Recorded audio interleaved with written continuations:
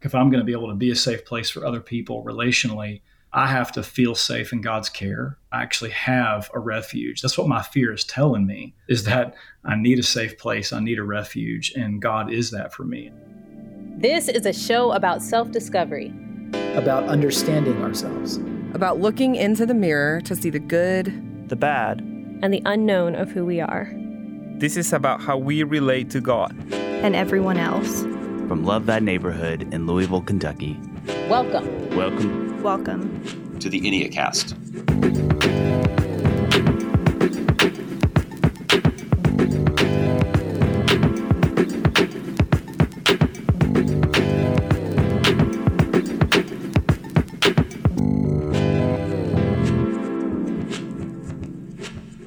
Hey, welcome to the Enneacast. I'm Jesse Eubanks. And I'm Lindsay Lewis. Every episode, we walk you through the Enneagram, and this season is all about the Enneagram at work. And we're making our way through all 9 types. We are in the middle of the head triad, and today we're going to take a look at type 6, commonly known as the loyalist. We're going to be looking at some of the ways that 6s relate and operate in a work setting, and how 6s can bring their true self to the workplace. And we're also going to have some tips for how to get along with a type 6 coworker. So if you have a coworker who's a 6, make sure you stick around for those. Okay, where do we start? Well, to look at 6s at work, we'll be using the 5 truths about work that we looked at in episode 46. So as a reminder, those 5 things are: work starts with God, work is good, work serves a greater purpose, work is not the way it should be, and work is redeemed through the gospel. Okay, so in light of all that, let's dive into type 6, the loyalist at work. So the first truth in talking about work is that, number 1, work starts with God. And here's what that means. All the types reflect a certain aspect of God's character, and 6s reflect God's faithfulness and God's courage. I say all the time that when 6s are at their absolute healthiest, they really manifest the covenant of God, the ability to make a commitment and to follow through with it, and even to fulfill that commitment when the other party doesn't. Yeah, absolutely. And so 6s really embody that aspect of God's character. You know, this reflection is a part of what we call our true self, and it can show itself in a lot of different ways. And that naturally leads to truth number 2, which is that work is good. God created work to be a good thing, and we can see that he also created 6s as a good thing. They are complete and whole in their true self. And when 6s are healthy, they reflect this goodness at work. So let's talk about some of the good things a 6 can bring to the workplace.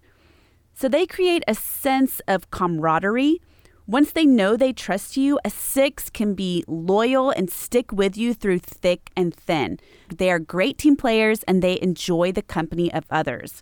And I think not just relationally, but like to an organization or to a company, they will be super loyal through shifts and changes and reorganizations. You know, they are in it for the long haul if you can prove to them that you are also loyal to them. Yeah, 6s in a lot of ways are like pack animals. Yeah. Like they really embody a sense of like, I am not just on my own, disconnected from everybody else, but I'm a part of a community. And they bring that into the workplace. Second, 6s are inquisitive and they're intuitive. A 6 can easily spot difficulties. I mean, if you're having a conversation at a workplace, the 6's natural disposition is that they see all the holes. They can't not see all the holes. And so they see the roadblocks, the possible setbacks. They'll ask the right questions in order to make sure that the team is prepared. And so often where the rest of the team is ready just to run on ahead, the 6 will slow them down and make sure, are we truly prepared for this thing? Yeah, a lot of people call the 6s the questioners. And some of the more fast-paced or aggressive numbers can get really fed up with that because they just want to go, like do the, starting gun. But the 6 is like, wait. No, what about this? What about that? And it can be really frustrating, but it's so good for a team because what a 6 will say is they're just poking holes. And if it still stands after all those holes have been poked, they will go forth and they will work so hard.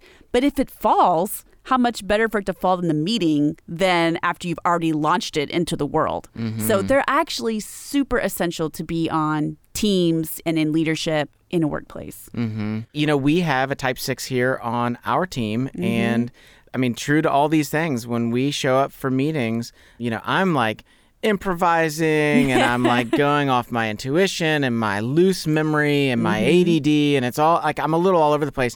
That is not her. She is showing up with her notes. She is showing up ready to take notes. She is showing up with a punch list of things that she needs answers for. And in many ways, I say that a healthy 6 helps an organization to grow up. Yeah. They are often the adults in the room that are really helping the rest of us go, oh, this is what responsible adulthood looks like. So a healthy 6, I mean, they can really transform, you know, an organization, a business, a culture. They bring a lot of maturity into the place. That's so true. So they're also honest and straightforward. I guess that comes with being a questioner. You can't be not honest and straightforward if you're asking a bunch of questions. The 6 isn't afraid to speak up and address an authority figure if they see that something is going down the wrong path. You know, they want to keep themselves and their team safe. And that also means that they will give credit where credit is due, and they will acknowledge everyone's part on a team. They do not want to be the front runner of the pack. They want to be well within the pack. So they're happy to acknowledge everybody else's contributions. They stay calm in crisis. So while the rest of us are freaking out, they have already made plans for this. They already have a contingency plan for this scenario. And so there can be a real calm that comes over them because they already know how to deal with it. So work starts with God. Work is good. And let's move to number 3, which is work serves a greater purpose. And that purpose is relationships. All of life is relational. So even if you're hoping that your workplace will be a mission field to spread the gospel, you have to start by building relationships. Right. And a common relationship often seen in the workplace is that of a supervisor and supervisees. So let's talk about how a 6 might relate to that relational dynamic. You know, most 6s tend to prefer being supervised. Yeah. And here's why. 6s can be naturally skeptical of authority and those in positions of power. People can experience 6s as doubters. What a lot of folks don't realize, they doubt themselves the most. Yeah. And the idea of being the one that everyone else is looking to for answers can be a little overwhelming for risky. A type 6. Yeah. You know, and when they're being supervised, they do a great job of bringing the most important questions to their bosses and making sure that the answers are thoughtful and honest and have, you know, accounted for all the details. Right. So even though they may not prefer to be the supervisors, 6s can make great supervisors. So it might be hard for them at first because, like you said, they want to second guess themselves. They're suspicious about authority, which can make them hesitant to assert their own leadership. But they are great leaders because they're organized. They think through all the questions that need to be addressed to make a safe and steady plan. They're also excellent at building up their team. They have no qualms with highlighting people's achievements and their strengths and putting them in places where they can succeed and thrive. And they're going to clearly communicate all those expectations to each person that is under their care. Yeah. So the first 3 truths are work starts with God, work is good, and work serves a greater purpose. And that helps us see that 6s have so many good qualities they bring to the work environment. And that is true, but anyone who woke up this morning knows work isn't always good or ideal, which actually brings us to truth number 4. Work is not the way that it should be.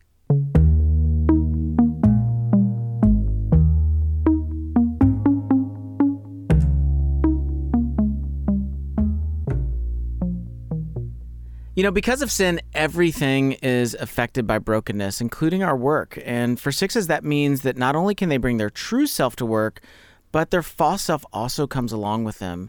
And a lot of the false self for the 6 comes out in the form of their deadly sin, which is fear, or their idol, which is safety. So let's talk about some specific ways that this sin, this false self, shows up at work for a 6. First, a 6 can create an atmosphere of anxiety. This happens when the 6 begins to feel the compulsion that they need to have contingency plans for everything. every possible scenario needs the emergency plan in the binder, with all the details. And generally what that makes them is very, very, very reluctant and hesitant all the time, unsure all the time. And it can cause the staff that work around them or under them to really feel like, oh my gosh, I feel so anxious all the time at work. Yeah, it can really paralyze the project. Yeah, anxiety is contagious. Yeah. They can also become really rigid about the rules. 6s and 1s can sometimes look a lot like each other in this way because, of course, it's good to know and follow the procedures at your work, but sometimes a 6 can use those rules as a form of safety, and then nobody has any wiggle room to use creativity or to act in the appropriate way for that situation. It's like we have to follow all the rules to a T. They're kind of the hall monitors of the office. Mm-hmm. Yeah, a work environment that has very little protocol is probably not a very healthy environment. But we know, if good grief, look at our government. We can definitely over protocol things, to the point that things are just bogged down. And there are times where 6s can contribute to that unintentionally. Also, there are times where 6s can create a problem when there actually isn't one because they will say, well, this is a possibility. And honestly, it's a fairly outlandish possibility. It's not, there's not really historical reason to think that this thing's going to happen. But the 6 is so accustomed to the emotional state of anxiety and the emotional state of the unexpected happens that they just begin to see problems even if there aren't any. Yeah, non-resourceful 6 can also withhold their trust. So they're very loyal and trusting, except when they're not. Not just from authority figures, but from everyone on the team. So they would have a constant attitude of skepticism, doubt, questioning that makes others feel less confident of themselves or kind of paranoid that the 6 doesn't like them or that the 6 is mad at them, which can be really hard on the team.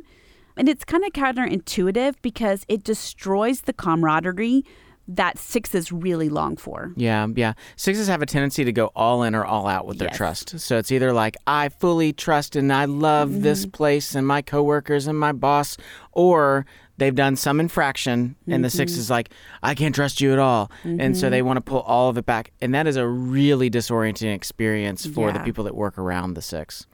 Another way that we see the false self manifest at work is through our stress arrow. Work can be really stressful, and when a 6 gets stressed, they can actually move into the 3 space.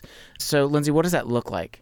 Well, I've heard 6s talk about when they go to the 3 place, it's like all their anxiety is fueling them into achieving, trying to find safety and all that busy, doing. Yeah. I've also seen where 6s sometimes will basically get into the mindset that the end justifies the means. And so there's a little bit with the 6 where they can kind of start to bulldoze and they can just start to take control of the situation, convinced that because they've done all that homework, that they see everything that no one else does. So I'm just going to do what I'm going to do. So again, it's this weird thing, like they're a bundle of opposites, 6s are. Yeah. And so there's like the one hand where they don't trust themselves. And then suddenly out of nowhere, they way trust themselves too much. It's like over the top. But I've also heard some 6s say that they can find some health in the doing that comes from 3. They can get a little bit of that 3 confidence. They can find a goal and start working towards it. And maybe some of that anxiety and fear will fall away as they begin to just get to work instead of sitting around asking questions and letting anxiety take over, that they can just do, get a little bit busy. So it can kind of go either way. It can turn into just anxious, busy work, or it can be work that actually reduces anxiety. Yeah. So if you want to know more about stress and how to handle it well, go back and listen to episode number 42, which is all about the Enneagram and stress. Okay, so far we've seen that work starts with God, work is good, it serves a greater purpose, but it isn't the way it's supposed to be. So the question is, how do we get back to the original design that God created? Yeah, well, the answer is in the 5th and final truth, which is work is redeemed through the gospel. Each type has a particular message that God speaks to them. It's a message of both forgiveness and healing. And we talked about this at length in season 3. But the message that God speaks to the 6 is this: you are safe in my care. Psalm 46, 1 and 2 says, God is our refuge and strength, a very present help in trouble. Therefore we will not fear, though the earth gives way, though the mountains be moved into the heart of the sea. And when a 6 can learn to hear and accept this message and carry that into their workplace, it frees them to grow into their virtue and step back into their true self in Christ. Yeah, many Enneagram sources teach that the virtue is what changes us, but we would say that it's Jesus and the gospel that bring change and renewal. And the virtue is simply the outward fruit of that inward change. And the virtue that the 6 begins to display is courage. So the question is, how do we lean into this virtue at work? And that brings us to the final segment of our teaching, which is Tips for Types.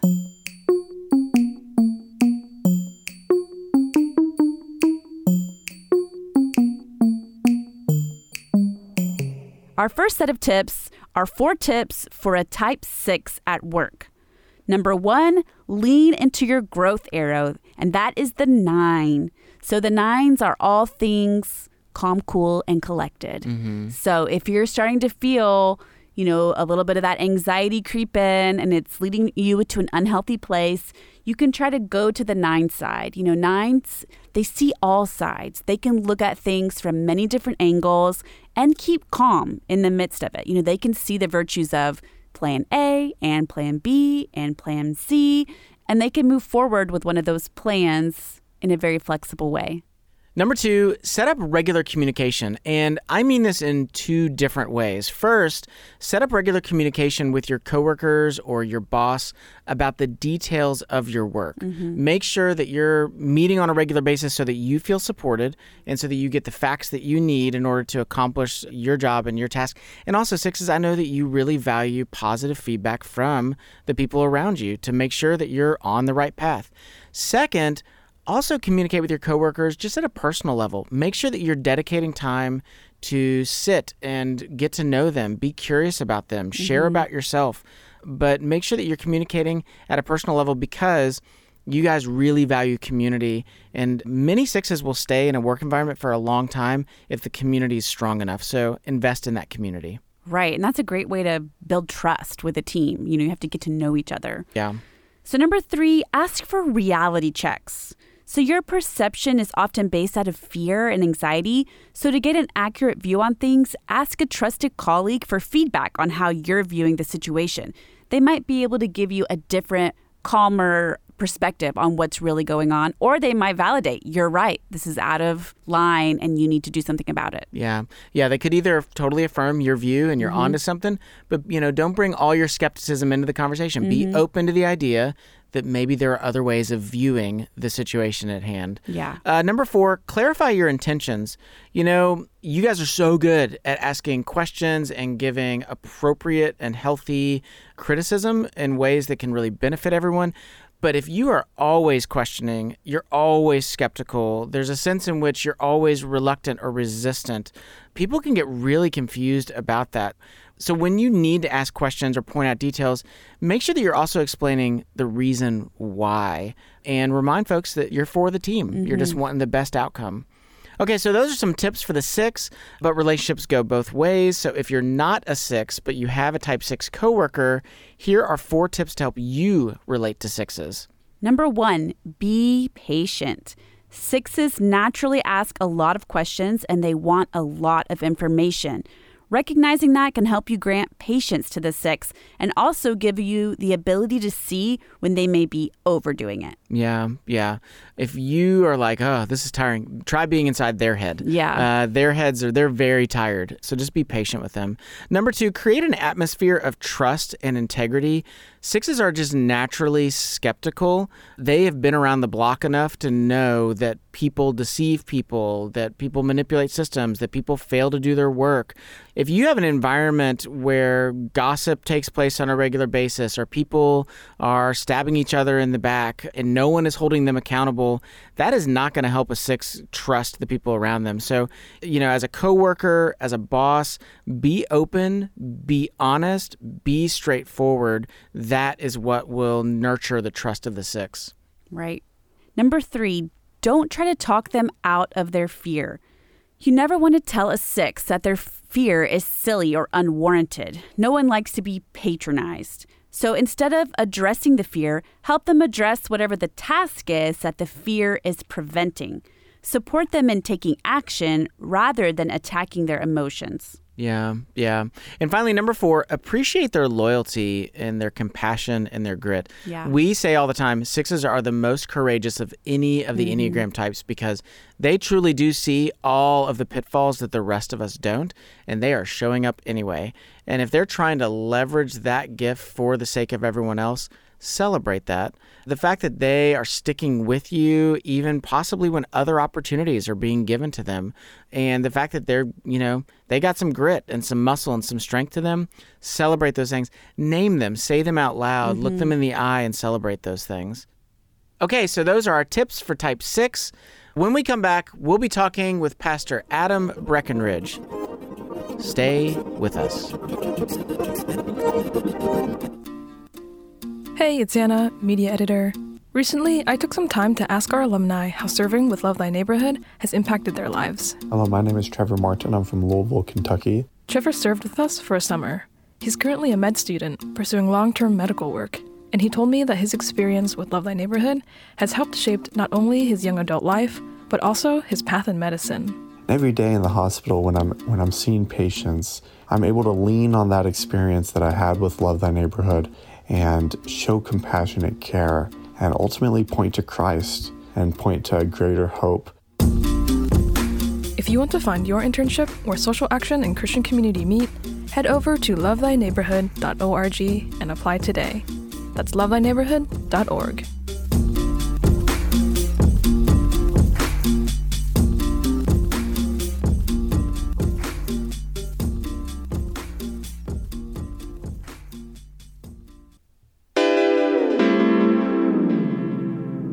Hey, welcome back to the Enneacast. I'm Jesse Eubanks. And I'm Lindsay Lewis. Our guest today is Adam Breckenridge. Adam is currently a pastor at Crossing Church in Arkansas. He's received training from the Soul Care Institute from our friends at Crosspoint Ministry. He's also a licensed Enneagram coach, and he is the director of coaching at Your Enneagram Coach. He also does private coaching through 10 Man Ministries, which provides coaching and mentoring for people who want to recover life and live from the heart.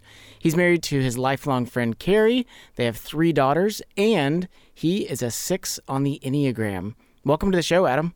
Hey, thank you so much for having me. It is a pleasure to be here. We are excited to have this conversation. Yeah. So you are the expert on being a 6 as a 6. And so was there a specific part from the teaching that resonated with you? Well, several things from the teaching resonated with me. I loved that, you focused on the fact that all of life is relational, first of all, and just that the work that God has called us to do is always in service of relationship. So to me, I don't know if that's a particular 6 insight, but it's a human thing. That really resonated with me in the teaching. Just the fact that what God's called us to do is always in service of relationship. As a 6, that's really what I'm all about. I think God has cultivated in me and in 6s a particular giftedness for being a safe place in relationships. That just really resonated with me deeply in the teaching. The other thing that really stood out to me is that if I'm going to get there, if I'm going to be able to be a safe place for other people relationally, I have to feel safe in God's care. And so I love that in the teaching that we talked about how work is redeemed through the gospel. And for 6, that narrative of I'm safe in God's care. Paul says it in Colossians 3:3 of my life is hidden with Christ in God, like this crazy mystical union that we have where God is in me and I'm in him and I'm hidden in him. And so I don't have to be afraid. I actually have a refuge. That's what my fear is telling me, is that I need a safe place. I need a refuge, and God is that for me. And so that really stood out to me. And I feel like that's the key to everything. Like I can't be who I am in my true self if I don't embrace the reality that I'm really am safe in God's care. I just love the idea of how every number and personality type on the Enneagram finds kind of these hidden gems in the gospel. Like that, like hearing you say hidden just hit me in a new way coming from a 6 and knowing that safety and being hidden in something that it doesn't necessarily strike me on first reading as a 1. And I love that. Yeah.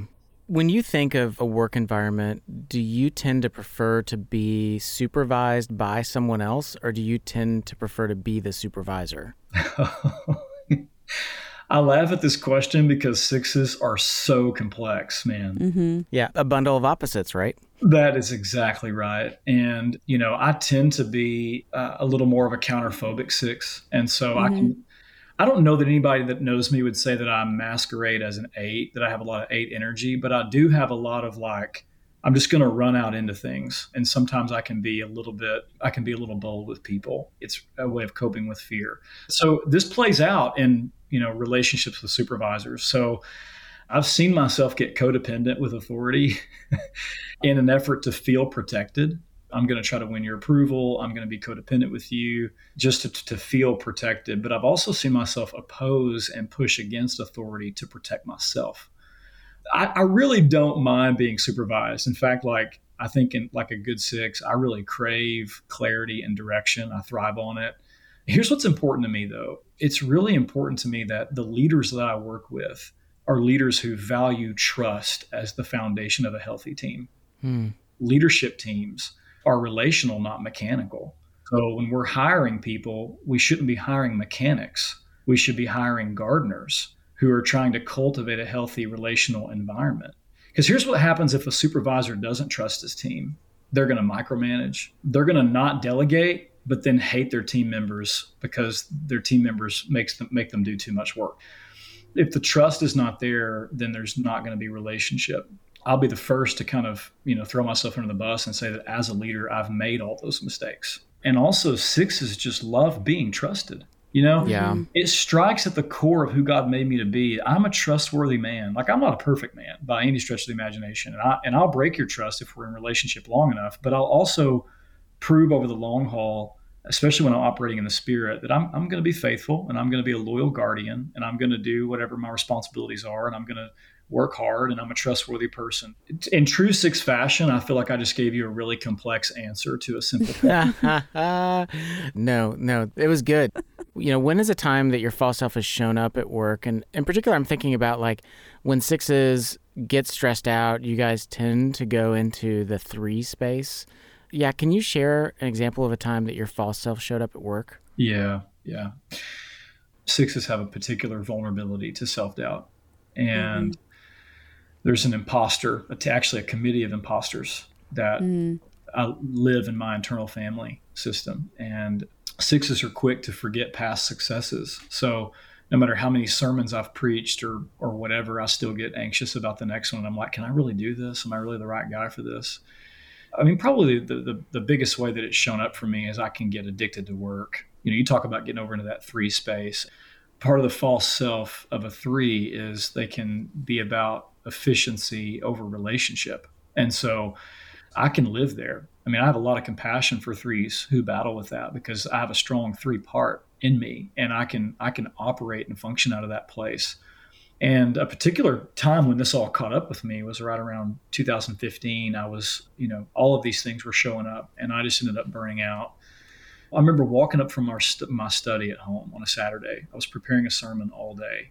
I worked all day on Saturday and I came up from the study and my wife, we've known each other since we were teenagers and kids. And she said, she didn't recognize me at all. And she said, I look like a ghost of Adam. And I'll never forget her line was, if something doesn't change, you're not going to make it to 40.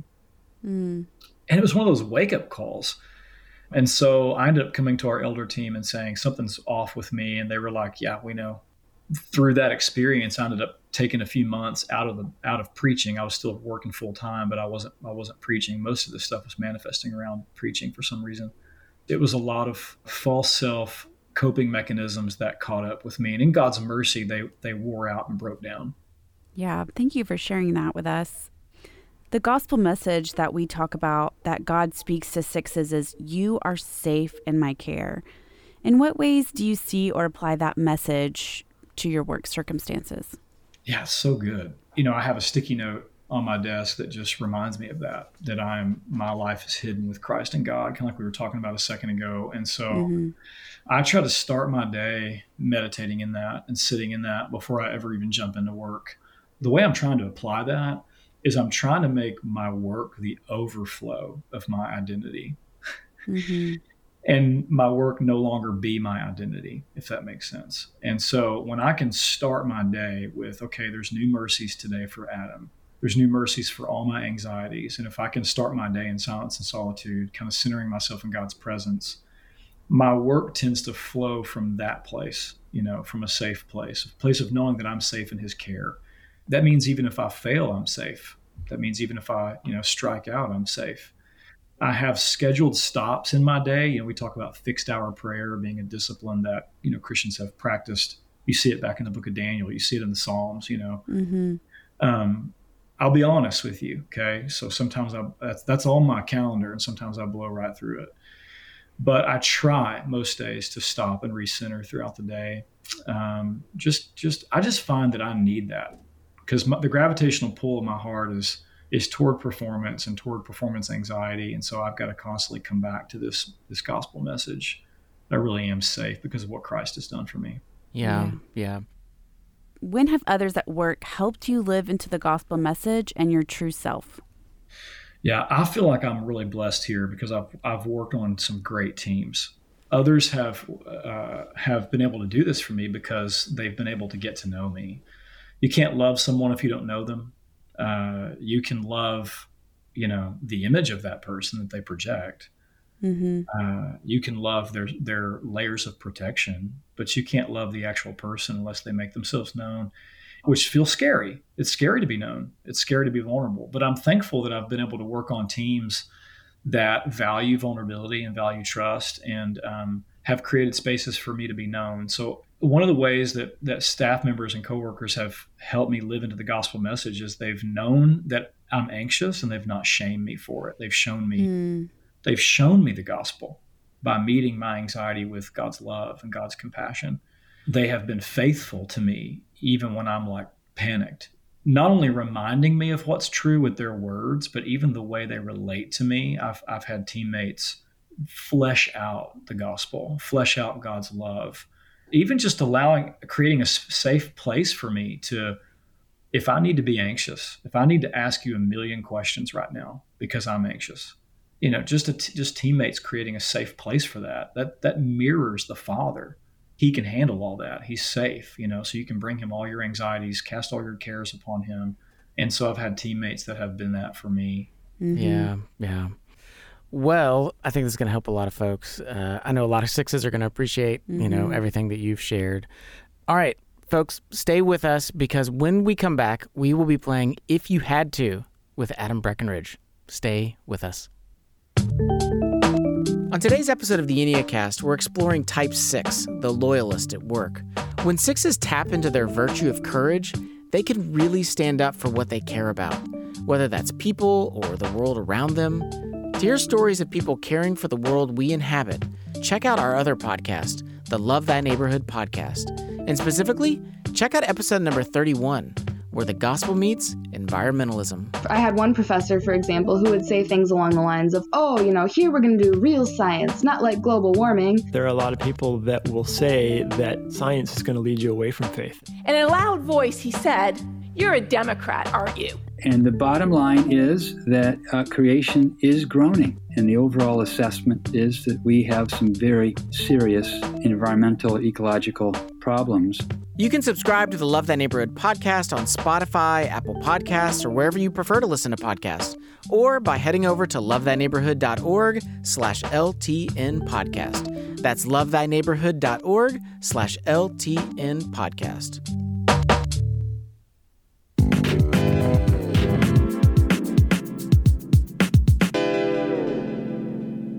Welcome back to the Enneacast. Jesse Eubanks. Lindsay Lewis. And now it's time for If You Had To.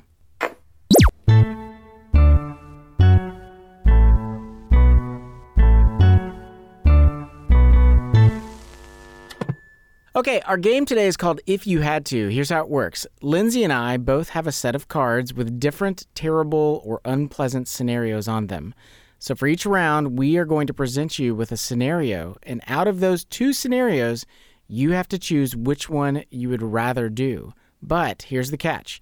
Before you choose, we will also get to sabotage the other person's scenario with a second card, making it even worse. So we will give you the scenarios, then there'll be a sabotage, then you're going to have to choose which one you can tolerate and live with. Whichever scenario you pick, that person gets a point. We're going to play 3 rounds. Whoever has the most points at the end wins. Are you both ready to play? Ready. Ready. Okay, ladies first. All right. Your first, if you had to, is you would have to live in a hamster ball. Okay, Think of how safe you would be in a hamster ball. Oh, come on. Come on. Okay, you're a billionaire, but you projectile vomit every time you spend money. Oh, gosh. That's disgusting. Yeah. Okay, so here you go. Give me yours. Okay. All right. You first. Okay, so Lindsay has offered you this scenario where you will live in a hamster ball, but there's a catch, and the catch is you will be wearing a scuba suit. Oh. Even safer. That would be very difficult. A hamster ball. Very difficult. That can also go in the water. Oh, my gosh. Oh, wow. All right. So Jesse has said you are a billionaire, but you projectile vomit every time you spend money, and you are balancing on a circus ball. Oh, so I have to pick between one of these scenarios? Yeah, which one would you rather? And we're saying this is life. Like life is one of these two things. Yeah, you got to pick one, man. You never get off of the ball that you're balancing on. Yeah. We're going full on into the catastrophic thinking of the 6. We're taking you there. No, you're in it. Yeah. See, you're already in it. Yeah. You're way in it right now. Like you can tell. He sounds really stressed. I know. Oh, I'm super stressed by this. So I really would love the financial resources of a billionaire. I don't think I would mind even projectile vomiting. Okay. Really? Mm-hmm. I don't think so. But that's a weird part of my story. That's like we've always done funny things with vomit. That's another episode every day. Okay. And mostly it goes back to college. Let me just say this. There's a rule in my college handbook that got added post my graduation that you're no longer allowed to climb up on top of university buildings and vomit on top of the building. Holy smokes. That's okay. Yeah. I've got so many questions. I know. We don't have time for your questions. For another time. But being a billionaire would probably feel like you're balancing on that ball all the time. I bet it would be super chaotic. So I'm going to go with hamster wheel. Yes. Oh my gosh. Yes. He threw you off. You thought he was going to choose, and he chose mine. Yeah. Yes. Yep. Hamster wheel and a scuba suit. Oh my gosh. All right. Okay. Well, I'm going first this round. Okay. Here's what I'm offering you. Scenario 1, lock yourself in a porta potty with your least favorite person until you are friends. Oh, God. That's like a triple whammy, right? It's like you're locked in a porta potty with your least favorite person, and you have to become friends. Yeah. That's okay. Brutal. What are you offering, Lindsay? All right. My offering is that everyone talks in front of you as if you're not there. Oh, that's brutal. It's brutal, but it's also good because you would know what they were really thinking.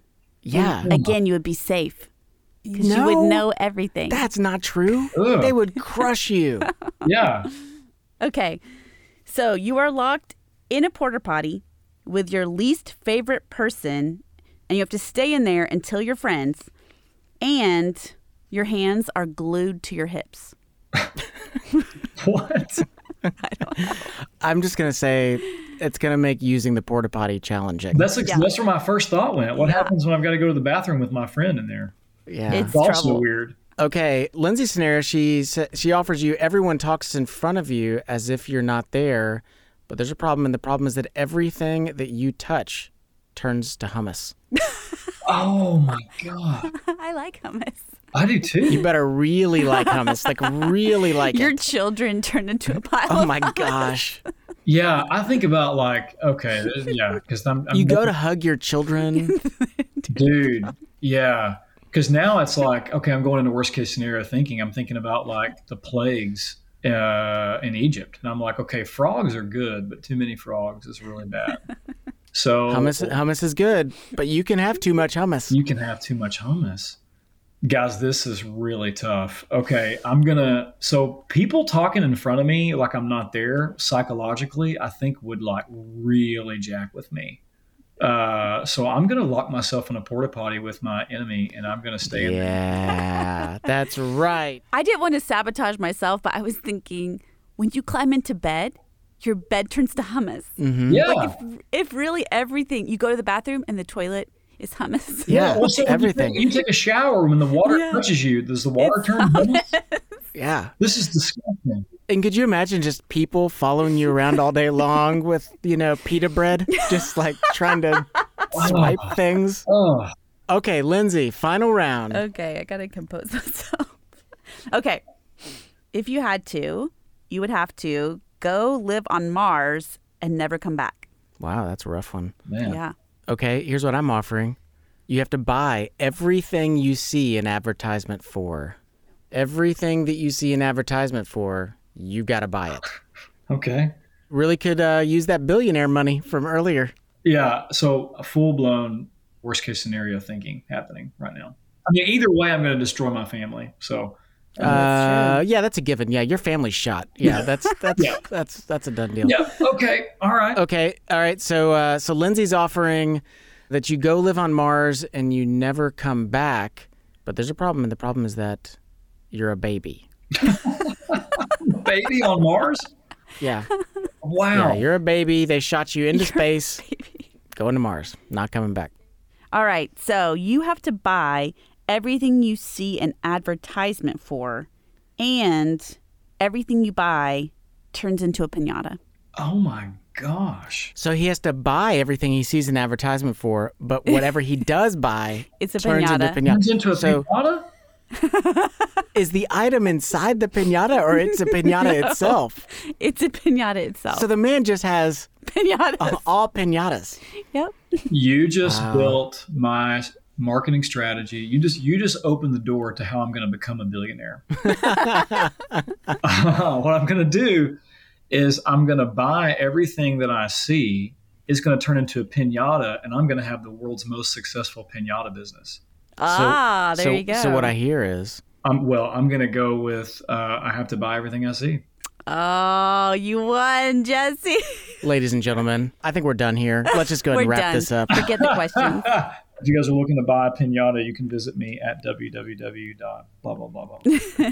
Buy everything you see. Yeah. You can visit our website at everythingsapiñata.com. Yes. Life's a piñata. Oh! No, there you go. All right. And now it's time for listener questions.